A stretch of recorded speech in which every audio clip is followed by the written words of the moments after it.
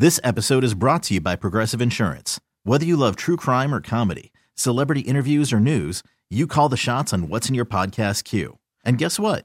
Now you can call them on your auto insurance too with the Name Your Price tool from Progressive. It works just the way it sounds.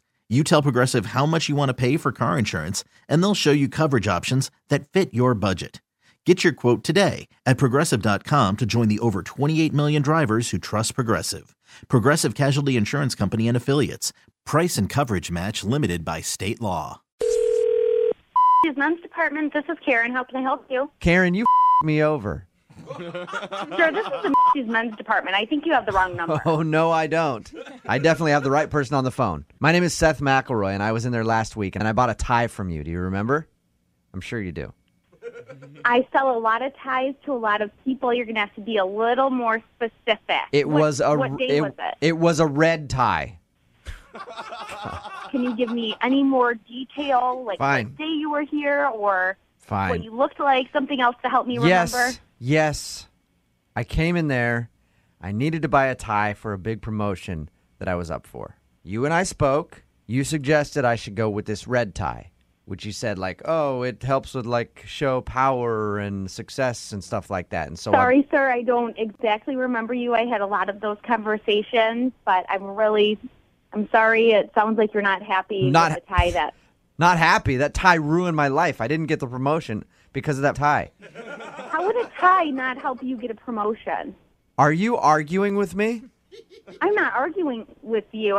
I'm curious. How would it be the tie's fault? I don't know, because it was a terrible choice by you, and maybe I went in there with a horrible tie on, and they saw that, and they're like, no way we're giving this guy a job. You ever think of that?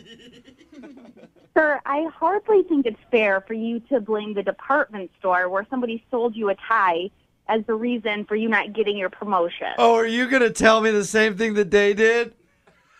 What? You're going to run some, like, bullshit about how I'm not qualified enough or whatever? It was the tie.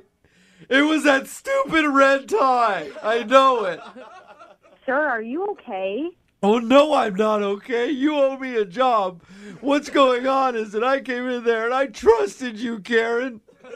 And is this what you do? You just toy with people's livelihoods for your own amusement, you psycho?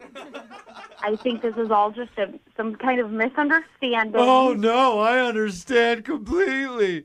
You see some idiot walking in there hoping for a job interview, and you're like, how can I give this guy a kick in the shorts?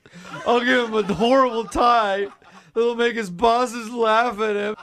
And I would never do that. You did it to me. Sir, do you have anybody at home with you right now? Maybe like a close friend or a relative? I did. To talk to about this? Yeah, I did, but they're gone now. She left. Well, where did they... She left because I didn't get the job promotion because of your tie. And she took the dog. Oh, God. And there's nobody else? There's no neighbors or family that lives nearby? Nobody wants to talk to me because of that stupid tie you sold me.